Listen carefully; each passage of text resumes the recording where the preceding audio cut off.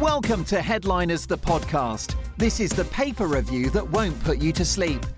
You can catch us live every night from 11 on GB News with a panel of top-notch comedians going through the biggest stories hitting the next day's papers. But don't worry, if you miss it, you can catch up here after every show. So let's do it. Welcome to Headliners.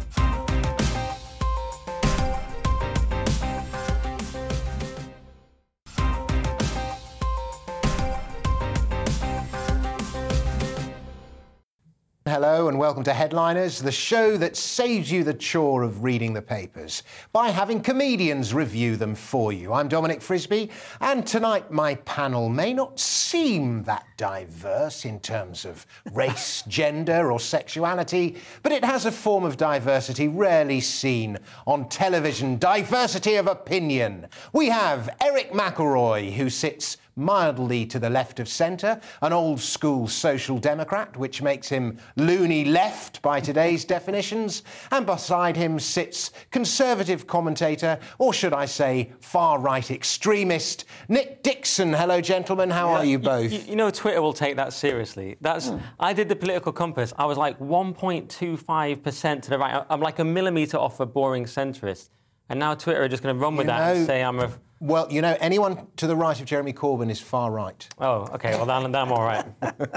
Well, then I'm on the far right now, so... Well, I guess you are. Yeah. Well, you're on this show. So anyway, right, that's the mildly amusing pre-show bants out of the way. Let us turn our attention to the headlines, and we start, as always, or not as always, but as often, with the Daily Mail, which has a picture of the Queen looking radiant, and alongside that the headline, Kremlin, Boris is our number one enemy. I'm sure that'll confirm all his inner Churchill biases. We move on to the Telegraph, which also has a picture of the Queen, and Biden, we will respond in kind if Putin uses chemicals. That's a story we'll be covering. And also Sunak branded a fiscal illusionist over tax cut claims. On to the Independent. And there's a picture of two blown-up cars and a bombed-out city. Welcome to hell. Kim Sengupta reports from a town retaken by Ukraine. There's also 500,000 children to be plunged into poverty. That's another anti-Sunak narrative going on there. We head over to The Guardian. Biden's warning to Putin over chemical weapons. There's also a picture of all the prime ministers, but not Vladimir. And Sunak faces storm over failure to aid poorest. We head over to the FT, which has P&O chief confesses sackings were illegal, but says he would do it again. That's a story we'll be covering. And also a picture of all the leaders there as well. Onto the Mirror, another picture of the Queen, and shame on you. P&O boss admits firm deliberately broke the law to sack 800 staff. And there's a picture of Rishi and his wife as 1.3 million are plunged into poverty. What does rich man Rishi know about real life? Well, he knows how to get on, I'll say that much. On to the Times. NATO will act if chemical weapons used, says Biden. And also Sunak's tax cuts set to cost wealthy £3,000 a year. That's a rather different angle from the Times. On to the Express. Why Britain must act to end this despair. Shocking and brutal reality of the hardship endured by so many today. And that's a reference to the cost of living crisis, not to Ukraine. And finally, we have The Star, which has good and bad news. It never rains, but it pours. Weather buffs predict we will bask in 30 centigrade heat, then ruin it by telling us to stay safe indoors. Another amusing headline from The Star, and those are the headlines.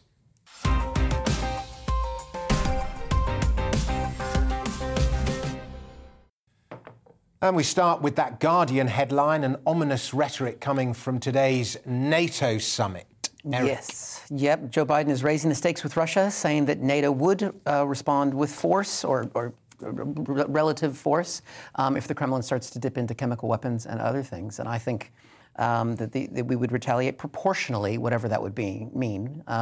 And I think that's a good thing. I think years ago, when Syria used chemical weapons, allegedly Obama drew the red line, and then that got pushed back by the British Parliament and the U.S. Congress and didn't get taken. And we should have pushed back then, and we should push back now.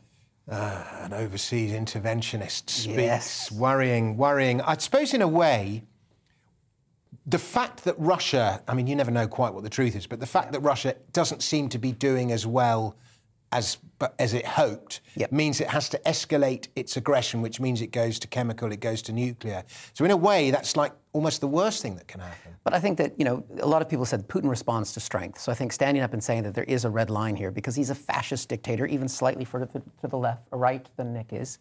But he's somebody who is... outrageous. I know, but it's true. But I think it is something that you have to stand up and be. He understands force. I mean, the guy kills his opposition leaders. He imprisons them. So being like, oh, well, we don't want to take this further. Obviously, the sanctions didn't stop him from going in. We have to say that we will put some teeth behind what we say. Now, Nick, before you were a comedian, you were invading innocent countries, busy doing that. Is this the right way to tackle? You know how to deal. Yes. You know how Putin thinks. Yeah. Is this the way to deal with it? It's interesting Eric's praising force, because presumably then he would want Trump in, because, of course, if you believe the New York Post, Trump basically said, if Putin ever invades Ukraine, I'll bomb Moscow. So he was not subtle about it, because what's interesting here is that there's an official here, unnamed, saying we're remaining deliberately ambiguous, and Boris has also said you need a bit of ambiguity about your response. But what's funny is Trump went for the exact opposite. So there's two tactics in there. Really, one is to say, if you use chemical weapons, we may do something, be afraid, we're not going to tell you exactly what it is. And the other one is saying, we'll bomb you, here's a picture of your house, which he did with But Putin didn't need to stand up to NATO when Trump was president, because Trump was destroying NATO from within. So he was by asking them to pay their fees. Germany to pay their fees. Why is that destroying NATO? John Bolton, who's no friend of the left, has said that he believes that Trump would have pulled the U.S. out of NATO if he'd been re-elected. So I'm sure Putin was counting. But people who are no friends of Trump have admitted he got Germany to actually pay up for once, and therefore, take NATO seriously. But I think I'm delighted to see the panel have already fallen out. They're only one story in. That was quite good knowledge. It was good. It was good. I was impressed. Yeah. I was impressed. Shocked myself. We've got a show to do here. Now, it's often hard to know who is actually winning the war in Ukraine, but if you read this story in the Mail, Nick, you would say it's almost certainly Ukraine is winning it. Yes, it's in the back. You're right to say that. It's relative. We don't know exactly what's happening, but there is some evidence here. It says Ukraine has destroyed a huge Russian ship just days after state media filmed it unloading reinforcements at a captured port, as Putin's army continues to suffer punishing losses at the hands of Kiev's men. So they're said to have scored a direct hit on the Orsk, a 370-foot Russian Alligator-class tank carrier. You know it's big because it's an Alligator class. And a respected naval analyst has said it's beyond reasonable doubt that it has exploded. And this comes after NATO have said Russia lost up to 40,000 men, either killed, wounded or captured. And that's a question of which figures do we believe? But I thought it was also interesting that even Russian media 3 days ago admitted that 9,861 soldiers died and 16,153 injured. So it does seem like, as you said a moment ago, Russia is doing a little worse than they may have anticipated. Mm-hmm. Yeah. Even if you look at this and say, of course, this is our side of things, even if you look at, even Russian state media seemed to let slip that it was quite a few casualties. Yeah, I mean, they quickly took that number down that was on Russian media, that the 9,000 casualties, and that got removed from that website. I think people thought it was a mistake that they put up the real number. But yeah, I mean, the narrative we're seeing obviously is slanted because we're getting a Western viewpoint. We're in that bubble, but we also have a broad range of journalists that are there from all spectrums. And seeing a gigantic ship blown up that is part of your forces isn't ideal, especially when you consider Ukraine doesn't even have a navy, I don't think. I remember learning about HMS Hood being blown up, and I don't even remember if it was World War I or World War II. I've forgotten, but I remember feeling mortified by that, and that was about 50 years after the event as a schoolboy. But anyway, go Ukraine. Right, the Times is next, and here we learn the rationale of P&O Ferries CEO Peter Hebblethwaite, who is paid a basic salary of £325,000. They didn't mention the value of his house, which is what they usually do. But here we learn why he sacked those staff in the way that he did. And this is one of the downsides of globalization, Eric. Yeah, this is a story from the Times. And basically, he's admitted that when he was sacking these folks, because obviously I think everybody knows now that the 800 were laid off under the fire and hire regime, but they were not being rehired because they're bringing in agency workers for a lot less, that he was supposed to go to consultancy first with the unions and negotiate this. But he decided, since he knew that the unions would never go for his offer, to forget about it and just skip that step, thus admitting breaking the law, essentially. And he's gone with the policy of ask for forgiveness but not permission, I think is the technical policy they call that. Yeah. I mean, it's kind of like he's a man in a divorce who knows he's going to lose the house, so he just decides to burn it down. I don't know if that's the right analogy, but yeah, he. Well, thanks. No, I was going to say, well, you mentioned that analogy as well, because I thought of a gas-related analogy. Did you see that viral video the other day where the guy was trying to siphon gas from the other guy's car, and when he came in and confronted him, he just went, "Yeah, sorry, man, I apologise. I was trying to steal gas from you." So he's basically gone with it was illegal, yeah. I'd like to see that kind of honesty in the government. It would be good, but it sort of makes him come across as extremely heartless.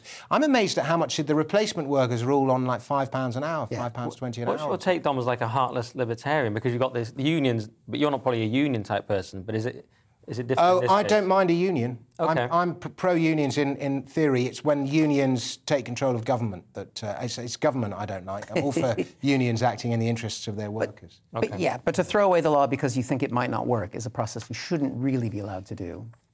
No, it isn't, and it's a story. Anyway, I always suspected microplastics were getting into our bodies, and this article from The Independent, Nick, seems to confirm it. You know what I mean? You know when you drink stuff out of plastic and you think some of this is I've seen you on the forums, the microplastic conspiracy thought. Yeah, this is in The Independent. Microplastics found in human blood for first time in extremely concerning study. That's their words, but also potentially mine. Nearly 8 in 10 people's blood found to contain plastic particles. Breakthrough research finds. So, I'd heard the human body was mainly water. It turns out it's mainly plastic. Because they've been found before in the brain, gut, and placenta of unborn babies and the feces of adults and infants, but never in blood samples. So there's a lot of questions. Do they break through the blood-brain barrier? Is it enough to trigger disease? How do they affect blood cells? And it seems that it's all unknown, but it's not great. No, I mean, you can't... I mean, it's just so permanent plastic. You can't break it down. You can't get rid of it. It's not like it's a mineral. Yeah. Well, because plastic is made of oil. So, I mean, it brings it back to the whole issue about the oil debate and our dependency on oil. I mean, that's why we should move to wind and wind farms, and that way our body would be full of wind. If you hadn't saved that comment with the last line, you would never have been allowed on this show again. Right, it seems Jamaica is angling for reparations, Eric, from the royal family. And William and Kate are perhaps rather playing into their hands. This is from The Guardian. I think that's a loaded way of presenting that. It certainly is. Just a little bit. I think there was a thought that maybe Prince William would offer an apology for the historical and factual relationship between the Crown historically and slavery. But he's given his profound sorrow for the appalling atrocity of slavery. Which I guess legally is different. I guess it's different. It's not a full-on apology. I think that, I think historically, since I know Britain did outlaw slave trade at one point in the Western Atlantic and all those kind of things. Generation ahead which of was you good. guys. I'll give you guys the points for that.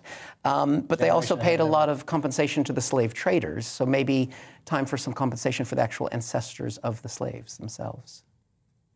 I'm sorry. Yeah. Moving on. Well, as you've said, we also abolish it. We're never going to solve it now. It's a classic left-right dilemma, but one points out on the right that, not that I'm necessarily on the right, we've gone into that we had a relatively benign empire compared to many. We did abolish slavery. And I said to someone in the pub the other day, when is Turkey, this is a line I nicked from Douglas Murray, when is Turkey going to apologise for the Ottoman Empire? And they look blank. Everyone talks about our empire and how terrible it was, but no one's talking about these other empires. I think pointing to other empires and going, well, they did saying bad it's things. great. Doesn't mean we can't own the things that America has done historically, and that Britain, I've got ancestry in both, and so both empires have done some pretty Which is why this things. is good. They've gone over and given some sort of ambiguous apology. People are trying to frame them as well. I saw an Al Murray tweet. It was quite funny, but he had a picture of Kate, and there was just all these kids through a cage sort of reaching out to her. And it did look very bad, but then people were quick to point out they shared other photos that looked a lot nicer. So it does depend on how you want to frame it. So they went over there and put kids in cages, is what you're saying? I'm not saying that. You're saying that, and it's slanderous, and you will be regulated. You said it. You said. Right, the Times is next, and Rishi Sunak's photo opportunism seems to have backfired, and I really like this when it happens to politicians. It really gives me pleasure, because there's, the photo is such BS, and when it backfires, it's good. Oh, really? You're much more vehement than me on this time. I'm just really a nice guy. But Sunak borrowed workers' car for photo op, but he did pay for the fuel. So what happened was Sunak was filling up he borrowed a car off the employee at the supermarket at Sainsbury's and pretended to be filling up his... No one really thought Sunak had a Kia Rio, did they? I mean, he has a Jaguar. He sort of did this. He sort of had this photo of him like looking meaningfully into the distance. Yeah. Just thinking about the hardships of his life. 5'6", while filling up his Kia. Yeah. It is silly because the people have said, look, he has a Jaguar, and everyone criticised him. And it also came after this thing that he was quizzed about bread the other day.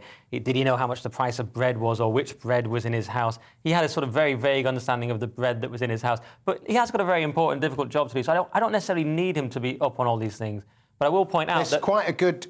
Go on. One more thing, that Margaret Thatcher, of course, was famous for always knowing the price of a pint of milk. But she was a very special and great person, as Eric will acknowledge. I imagine Rishi's driven everywhere, and so he probably doesn't have to fill up his own car. But this is a moment, and I think we're going to be able to show you a clip of this moment, is Rishi attempting to pay for the petrol afterwards and not really knowing where to put his contactless card. Are we going to be able to show this? It'll be an So here we go. You could tell that they just said, walk in now, and then he walked in. Greetings, and here we go, and here he goes. He puts the card to the wrong machine, and the guys are saying, no, that's the Coke, and that's what... And you put your card... No, that's the wrong machine, Rishi. That's the machine you put your card in. OK, I shouldn't have defended him. That's worse than I thought. It's pretty bad when a Chancellor can't work the... this is money, you say. Yeah, that's outrageous. I think George H.W. Bush had a similar thing when he tried to buy something in a shop once, and he hadn't been in a store for so long. He was like, you've got electronic tills.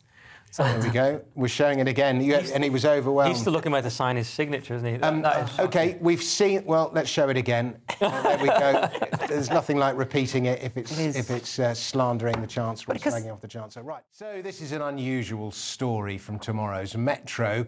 Unusual in that it's about this show. And some people aren't very happy about the way Leo and Simon, that's Leo Kearse and Simon Evans, covered the Nazanin Zaghari-Ratcliffe story. Nick? Yes, well, Tell us more. This is a brilliant story for us to be covering, as we're all narcissists here. It's about us. So Victoria Coren-Mitchell clashes with GB News panellists over racist Nazanin Zaghari-Ratcliffe comments. The programme looked S-word. So this is so what happened was Leo and Simon Evans and Diane Spencer were talking about Nazanin the other night. Leo made a joke. He said, you're going to read it? I can, if you like. Nazanin Zaghari-Ratcliffe is Iranian for ungrateful. Perfectly serviceable joke. Did you make me read that? So now everyone's going to watch it and attack me for saying the joke. You look like you wanted to. Me saying it. No, I was just going to get the wording right. OK. That was all. But that's very important. It's a decent joke. It's not Nick Dixon level, but it's a good joke. It's and this caused all kinds of problems because Victoria Coren-Mitchell decided this was racist. She then shared the clip and she said, if this stumbly, cackling, racist incompetence is what GB News puts out as a trailer, what on earth is the rest of it like? She doesn't know because, like most of our critics, she hasn't watched the channel. But, yes, so then this kicked off... I think you do get virtue, like, it's a way of getting virtue points online is slagging off GB News. It's like an easy way of getting virtue points, isn't it? Yes, absolutely. And it's a bit unclear why they hate it so much. I mean, David Mitchell's already written a whole Guardian article about it. And now Victoria Coren-Mitchell, they're both as attacked us on Twitter. And it seems to live rent-free in their heads, to use that expression. And we're just this lowly, terrible channel, so I don't know why they're so bothered. Anyway, so then Leo inevitably defended himself against the accusation of racism, which is a terrible accusation to make against someone. And it was a very strange response from Coren-Mitchell. He said, can you say what is racist about it? And she said, well, that's beyond my powers, seemingly to say that because she's white, this is my interpretation, she couldn't possibly say what's racist about it, but it is definitively racist. That was her stance. And then she said, and you'd only argue back anyway, as if it was silly that Leo would defend himself against a libelous accusation. So she hit back with that, and it's all gone on from there. I've defended Leo. I think it's a default reaction is when people on, the other side of the culture war, if you like, hear an opinion they don't like, a default reaction is to go, that's racist. Yes. And once she's said that, she's got to defend it. Yeah. And that's where she's got herself into trouble, because she's written this sort of 20 it's like the longest thread in the history of Twitter, in her own admission, boring. I mean, it's unreadable. Yes. And, sorry, No, I'm desperate to speak. I'm not desperate. It's just it's been a big thing today. Because she said initially she couldn't defend it. Then when Leo sort of pressed a bit more on the point, she then did in the long, boring thread, as you put it. And yeah, she made such... No, she put it, not me. She put it, exactly. Yeah. And she said things like... So then Leo compared Nazanin to Meghan Markle, made a joke about that on Twitter. And she was... A very fascinating thing from Cora Mitchell here. She says, that was a bit rum, but I assume you think you'd make exactly the same comparison if they were both white. I reckon you wouldn't. So it's the mind-reading accusation of racism. She says Leo wouldn't make that comparison. Of course, he definitely would, because the joke is about ingratitude. It's about perceived ingratitude. Yeah. Meghan is like Nazanin because they're both ungrateful, is Leo's joke. Nothing to do with race. As I said in my tweet, you can read my tweet thread, Nick Dixon comment, but basically, it's nothing to do with race. She also... Your follow account's going to go up by 3. Thank you. Cora Mitchell also said that the language is not Iranian, it's Farsi. But, of course, that wouldn't work very well in a joke. One, because people don't necessarily know that. Also, it's just funny to say the Iranian for... It sounds a bit dumb. Leo's taking on a bit of a persona. It's broad cudgel humour, you know. Yeah. I think, for me, the glorious thing about it was Leo's sign-off at the very end of it. Anyway, I'm getting married tomorrow and my best man's Iranian. I know, that was amazing. I know, probably true. Darius. But I don't want to... I've got more points, but I think I'm going to let Eric speak, so we should let Eric come back. If you want to come back with the opposite side. This is very much a Being John Malkovich moment, where it's a show about the news talking about itself. I feel like there's levels here that are so meta, I don't even know what to say.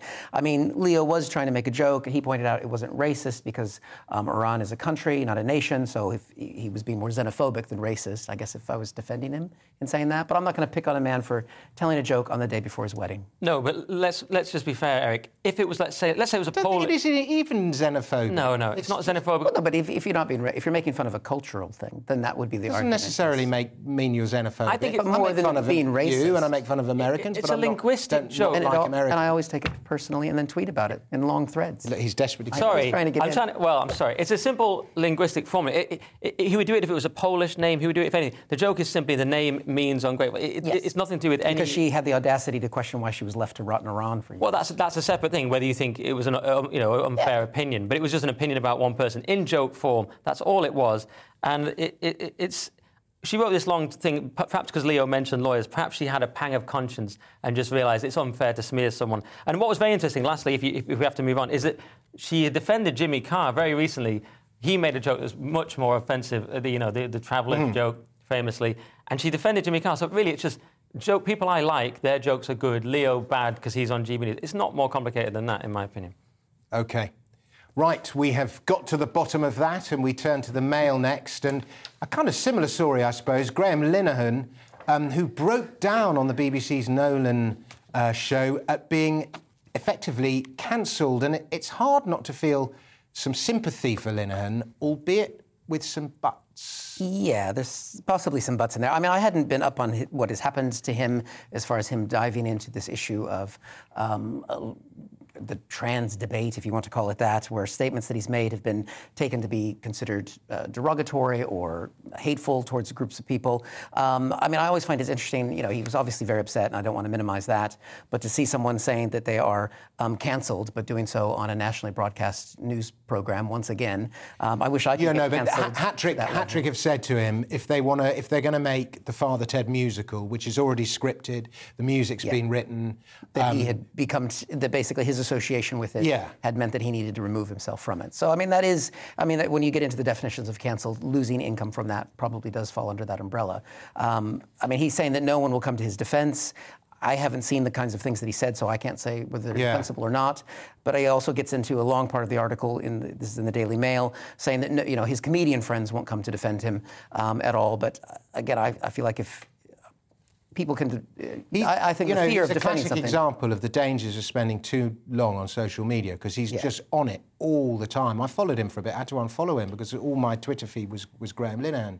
And he's an example of that. And I have to say, I really do feel sorry for him in this instance. But he massively trolled me once. I did a crappy interview on Sky once that I hadn't properly prepared for. And then... because I thought I was promoting my Edinburgh show, and then I was thrown a question out of left field that I wasn't expecting, and they just put the clip of the bit when I was throwing the question. And then loads of people, and then he was like all over it and like, look at this idiot. It was all in an argument about Brexit. And I remember thinking that's a really nasty thing to do by him. So I sort of have sympathy, but at the same time, a little bit of Schadenfreude. Yeah, but you have to also realise he's had a conversion. He's seen the light because he used to do those things. He attacked Dankula, who went to prison, or was fined, whatever, for that joke. He attacked Count Dankula and then later apologised and said, I would like to apologise further. I didn't know that. He's having been through this experience because he's been red-pilled by the fact that, by the way people have treated him. And that will happen to more and more people because when they're treated so nastily by the woke left, whatever you want to call them. And I'm surprised Eric's trying to minimise it because for some reason the left doesn't want to admit cancel culture exists. And my only conclusion on that is they must think it's too useful a tool for them that tends to work in their favour because it definitely does exist. And that's my only possible conclusion. Lost a whole show once upon a time, Virgin Podcast, because of a guy writing an article in The Guardian. Why is it exists. Richard Branson got this bloke on his show and we lost it? I wrote a whole article about this for Free Market Conservatives, if you want to... Let's move on. Why always when I plug my thing? Oh, go on, plug your thing. No, a joke. It's fine. I'm going to plug my show next week. You've been so cancelled that you've got articles about it. The Guardian is next, and Eric, when graphic design goes wrong. Yes, it's obviously set in the contrast of a terrible situation, but it is humorous. In The Guardian, Ocado, the delivery service, had redesigned their logo with their new brand called Zoom, which I think that name's already been taken, their delivery service, but they focused on the Z in Zoom. I'm going to say Z because it just goes better. You're in England now. I would say that. I do say Z when I'm talking to my kids. That makes me a xenophobe for saying that. But the Z design looks a lot like the quote-unquote swastika of the Z that's on the Russian tanks. And so marketing ideas clashing with war, never a good mix. I guess it's kind of like the new Coke of design. Was that a flop here in the UK, new Coke, as much as it was in America when they brought that out many, many years ago? I don't know. Oh, well. We didn't even register here. Yeah, I mean, I think it's kind of like... Should we take a look at the ZZ. There we go. It's very offensive. We shouldn't show that, really. It does look like it should be on a Russian pretty tank. generic. It's very Zorro.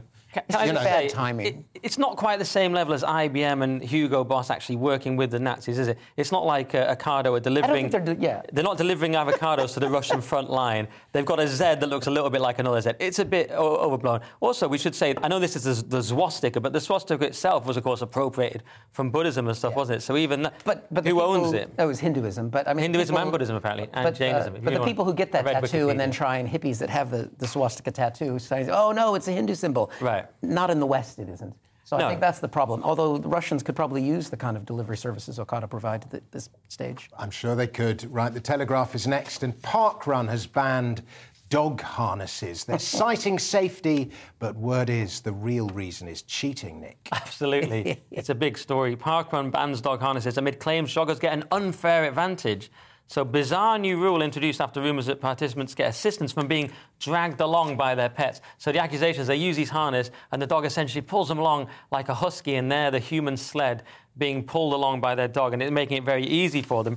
Other people have said this is absurd and said it goes against the ethos and integrity of Parkrun. And so this guy, Kevin Ward, a former run director, has formed the rival Barkrun group. Nice. Which is a great idea and potential lawsuit. It's a new thing. You can bring your dog to Barkrun, and Barkrun's already kicking off, and there's thousands of people on their Facebook already, and it's an hour before Parkrun, running the exact same route, so it's heavy. They'll leave all the dog poops in the park. Exactly.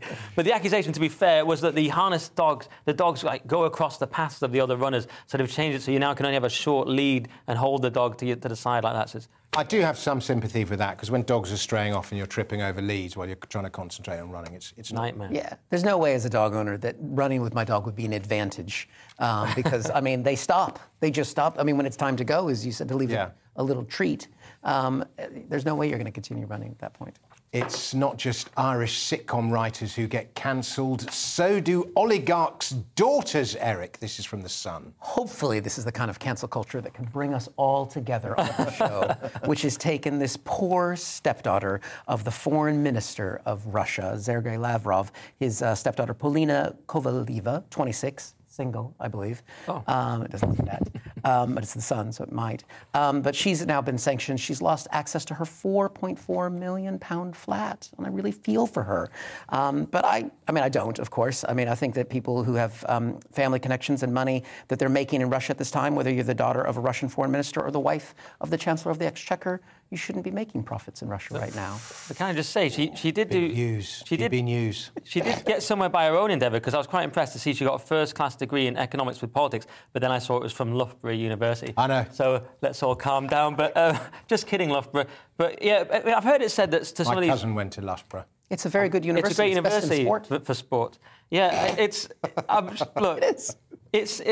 Look, I've heard that this thing, the oligarchs actually see some of these sanctions as a badge of honour, but presumably there is a limit to where then they just become annoying. You know, they've all got them. They're like, what, you haven't even got sanctions, bro? What a loser. So I've heard that, but presumably there's a point where also, you know, you'd rather not have them. I wonder if it's as annoying as stealing all the wealth from all those Russians over the years and, you know, impoverishing the country. Yeah, I'm not sure. It's a good question. I'm not that I'm backing the Russian oligarchs, just FYI. The Mail is next, and it turns out the evil computer genius was a 16-year-old autistic boy from Oxford.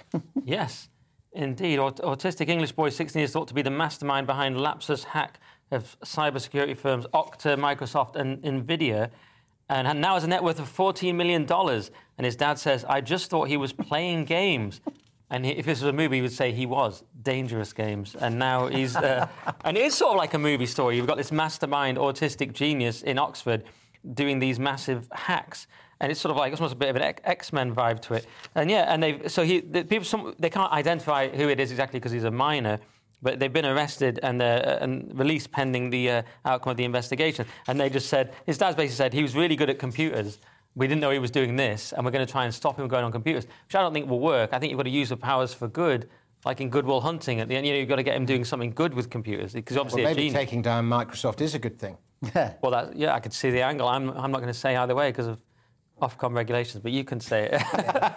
Don't cite Ofcom.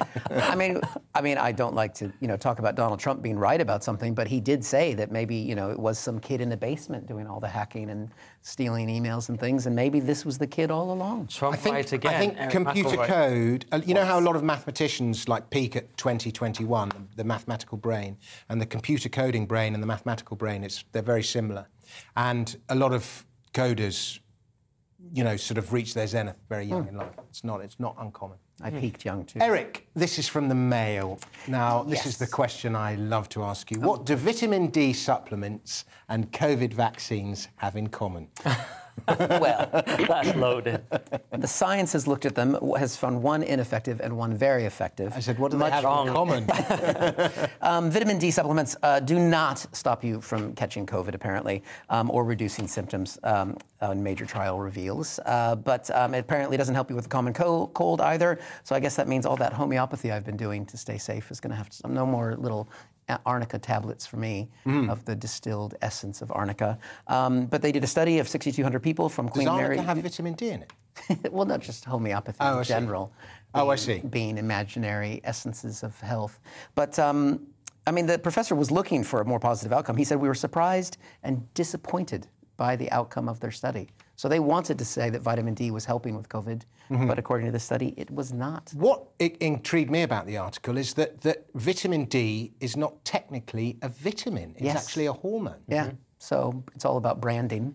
Yeah. I don't know at what point they came out with that and realized vitamin D is easier to take and more acceptable if it's not a hormone. But they are saying there's quite a lot of suggestive evidence. It's just they haven't been able to prove. There's hardly any things you can actually prove definitively in science. It's very hard, isn't it?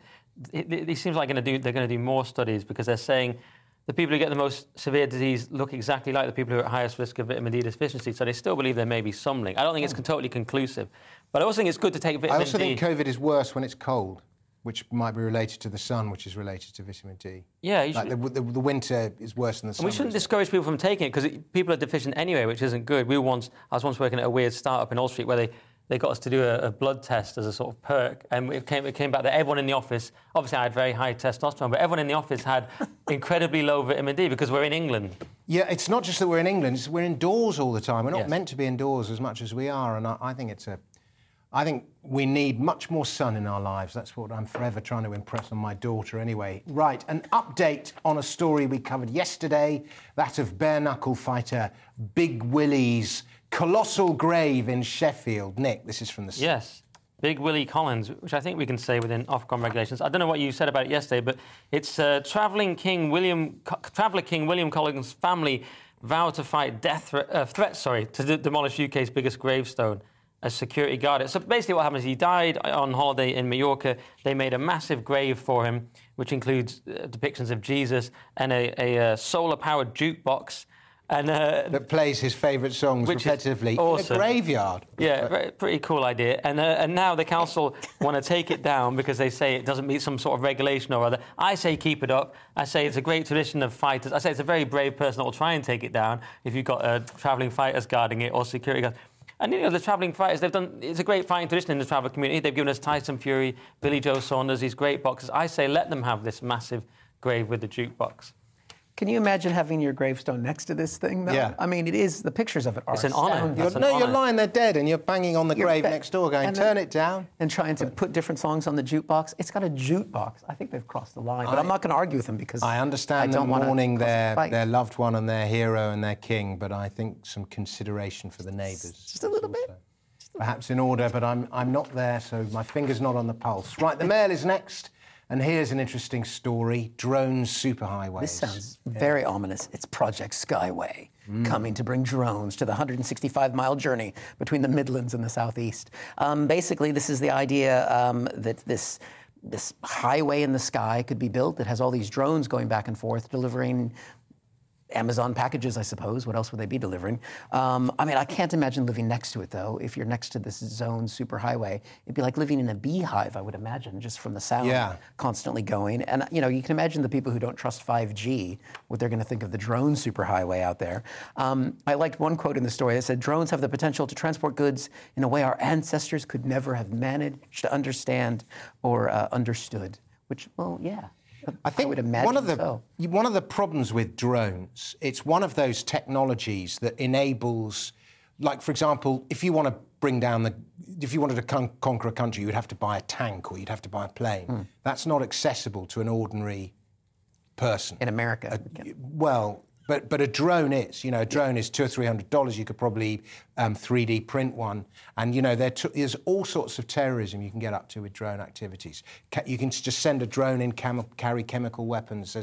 It opens up. It's a weapon that has mass You've availability. thought about this a lot. You're saying it's democratised violent revolutions in a sense? Potentially. That's not quite how I'd word it, but we're in the same direction. Right, more cool tech next, but on a slightly larger scale. The Doomsday plane that can withstand nuclear blasts. It's been flying over the English Channel, Nick. Yes, and it's worth $150 million. This is a fascinating and worrying story. A Boeing 747 Night Watch aircraft, also known as a Doomsday plane, has flown over the English Channel. It's designed in the Cold War, and it's known as the Flying Pentagon. And it can, because it has the key, Biden and the rest on it, it can stay for 12 hours in the air, have a crew of 112 people, and it's staffed with military analysts, strategists. Only 12 hours? I thought it could stay longer. Yeah, it's airborne for 12 hours, but then I think somewhere it said something about 2 days, didn't it? But the key part for me is that it's Biden's on it, and I've just got this idea of if there was a nuclear apocalypse, you just have Biden flying around in the air with Kamala Harris, and it'd be up to them. Up to them to sort of repopulate the Earth. I don't want to go into that in too much detail. Kamala. Because of Ofcom. But yes, exactly. Kamala Harris is her name. Oh, sorry. But I don't think Biden was on this particular. I'm glad it's here because is that how he's gone to the? Maybe he went. No, I don't think it would guide him. No, it's saying in theory. My point is, it would guide Biden through the first days of nuclear war. Yes. So this would be flying around with Biden on it, talking rubbish. I've got the impression he'd flown to the NATO. He would be on Air Force One. This would be the military apparatus going around flying to support him. I think is the idea behind the plane. Oh, I see. Based on my understanding of it. Okay. But I'm glad it's here because I'm planning to fly to the States next week. So if you're going to fly to the States, this is the plane to do it when you've got Russia knocking stuff around. I'll say, right, The Guardian is next. That always makes me suspicious. But according to a recent report by the National Trust, 80% of traditional orchards have disappeared since 1900. That's very sad. It is a story about orchards, because I sometimes speed read things, and my wife has criticized me for this, and so I read this as orchids, which I was almost ready to say, live on the show.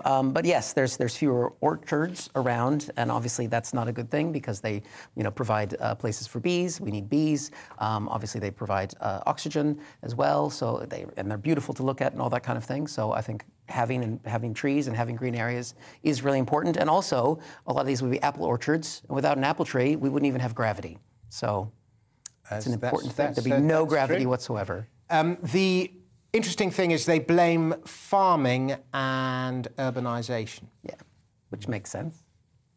Yeah, I used to live, in fact, once upon a time I used to live in a house which was in a former orchard, the Earl's Field in southwest London, the Earl's Field, and it was all apple orchards once upon a time, but not anymore. Right, on to the mail, and dolphins whistle as part of male bonding. They also rely on wingmen when trying to secure the attention of mates. Yes, wingmen should be fin men, really, shouldn't it, Don? Am I right? You're right. Is this even on? So yes, dolphins, they'll whistle, they'll use wingmen, they'll work together to compete with rival groups over access to females, with the most popular males in the group having the best mating success. Typical. And they're able. So they use these high-pitched vocal exchanges with other males as a low-cost way to maintain their alliances rather than physical bonding activities. So it's another one of these. Dolphins are a bit like Human Story with more of an emphasis on whistling. That was my basic take. Another one of those stories about dolphins being like people. Oh, I'm sick of them. Well, pretty soon we're going to have to be debating dolphins. I find it interesting that all the studies had gone on in Bristol, which isn't an area you typically associate with dolphins. You'd think it would have gone on. Maybe that's why they pushed that statue in the waters, because they wanted the dolphins to look at it. The Colston statue? Yeah. You're saying dolphins are racist? No, they just like statues. OK. Right, let's move on to another story. And this one is very dubious, but we stay with the Mail. And a new study has shown that people who consider themselves lucky are more likely to describe themselves as happy. Did we really need a study to tell us that? Do you feel lucky? I don't know. Well, it depends on your levels of faith. So I want to make sure I get this right. So research at the University of Bath, should I say that? Bath, have revealed that people who believe that luck is a random external phenomenon are more likely to be anxious and neurotic. I'm going to... No. Okay. However, people who consider themselves lucky in terms of their personal circumstances are more likely to describe themselves as happy. So, did we need a study to tell us that? I know, it's ridiculous. Obviously, you're going to lack agency if you think luck is a random external phenomenon. What you should do is live in the present and believe in God. Can I just say that my favourite bit was, it says, meanwhile, conscientious people are unlikely to enjoy Rage Against the Machine, obviously because they're pro-vax sellouts. You remember when they made it vaccine mandatory to do their show and everyone was like, total sellouts. Sellout to science. But they've studied all these songs. Marvin Gaye's What's Going On, agreeable people tend to like that. Yeah, it's a good song. Yeah, it's a great song. So that makes me agreeable. Or Bradley Cooper's Shallow. What's Shallow? Yeah. That's why I didn't talk about the songs, because I have no musical knowledge. I love this whatsoever. one. Nirvana fans are likely to be more neurotic. Yes, I think I could have guessed that. I grew up in the Pacific Northwest when Nirvana was coming up, and I agree with that. And then here's the humdinger. In the study, the researchers studied 844 students in Hong Kong. Do they feel lucky in Hong Kong right now? Well, I don't think they. This, I think we can say that the study is debunked. Right, The Star is next, and we get very highbrow eyes on this show. Apparently, and I apologise to the more sensitive viewers, apparently farts smell worse in the shower. Why is this? I'm not sure why they're giving it to me, because my brand is very highbrow, but one of the producers thinks it's funny. So, farts do smell worse in the shower, says expert, but it's you, not them. So, the idea is they smell worse in the shower because of 3 reasons. One, you're naked, so there's no clothing to block the fart, you see, which you can imagine. And then you're in an enclosed space, unless you've got a massive shower if you're very wealthy. And the steam will also enhance the sense of smell. So if anyone was wondering about this, which I wasn't, those are the 3 main points there. I do want to test this out now. It's all but your own fart. I mean, the old joke is, farts are like children. Your own are lovely, but everyone else's are horrible. And I sort of think that applies here. great stat for you guys and to anyone at home. People normally fart around 15 times per day, though this can vary between 3 and 40 depending on your diet. Never less than 3. Yeah, 3 seems pretty good to me. I mean, that's a great diet if it's only 3, don't you think? I don't fart. Okay. Neither do I, but I'm saying it. Yeah. One imagines. And if I did, it'd be like liberal roses of freedom and... You're on the wrong channel for that. Right, so we move on to our final story, which is Bitcoin. Bitcoin in Thailand. There's a lot of Bitcoiners in Thailand, as it happens. I know a lot of digital nomads live out there. But the Times reports that Thailand is clamping down on cryptocurrencies. Yes. And the only reason to cover this story is surely to hear you, Eric, attempt to pronounce the name of the governor of the Bank of Thailand. I wasn't even going to go near it because it's got about every single... I mean, it would not fit in a Wordle, let's put it that way. It is a very long name. Can you do it, Tom? Because you wouldn't normally ask unless you could. Well, I'm looking at it, and I don't know if I can. Sethaput Suthiwatnariput. That is correct. Well right? Done. That is exactly how to do it. There'll be a long thread from Victoria Coren Mitchell tomorrow why you're a racist. Suthiwatnariput, yeah. I think that sounds good. I mean, basically what we're saying is, I mean, along with other imaginary currencies, they're banning them in Thailand. And I can see why... And the dollar is not an imaginary currency. What is the dollar based on, Eric? The gold standard? I know it's not. So I'm kidding. Bitcoin prices have been going up, apparently, because of this. And but yeah, they're trying to outlaw some cryptocurrency payments. But I would think in Thailand, you'd want some untraceable money for some of the things people might be going there for. Oh, what slander. It's a glorious and beautiful country. Have you bought your Bitcoins yet, Nick? Oh, yeah, I bought it at quite a reasonable time. I bought it when it was like 5,000, which would put me in quite good stead, but I didn't have enough money to make a sizable investment. So it was token, really, a token effort. But you're still in the money. I got in at what I was, not the very start where I'm going to be massively rich, but where I was still quite shrewd. How about you, Dom? You're the king of Bitcoin, aren't you? Yeah, well, I was in very early and I wrote the book about it, but then unfortunately all mine got nicked in about 2015, so I never became... Did you not have it in one of those external wallets, like buried I do in now, the ground? but I didn't back then. Endorsement of how... Yeah, but I tell you what, more significantly, and it's not a story we've covered today, but Russia is making noises about selling its natural gas and its petrol for Bitcoin. And that is a very significant development geopolitically, more so than what's going on in Thailand. Did you? And the other big development today, if you're interested, is Esso, the oil magnate. You know when you have oil wells, you have gas flaring. And they burn the gas. It seems extraordinary that we're in a natural gas crisis in Europe, and yet they have flaring in North America because the gas is not worth keeping. They just burn it off, and it's very polluting. But they're now taking that gas and using the energy to mine Bitcoin. So it's proving to be a very green source of energy. Well, that's good, because the Bitcoin does take up a lot of energy and is causing global warming. You should have your own financial show on here, Dom, where you give out crypto tips and stuff. One of those American style, buy now, you know what I mean? Yeah. I'm not very good at shilling, but it is really interesting the impact, the use of wasted energy that Bitcoin does, and how, because it's obviously essential, Eric, as I'm sure you know, that we have a money that has a cost of production to it, because otherwise, as with the US dollar, one body has the power to print money whenever they fancy it, and that gives that body disproportionate power within a society, and that is why our Western societies are so disproportionately weighted towards large government, and there's not a fair balance between citizen and leader. You've written books about this, Dom. I will defer to you, but I still think that Bitcoin's imaginary. It's digital. I'll accept that, but it's digital gold. It's the NFT of money.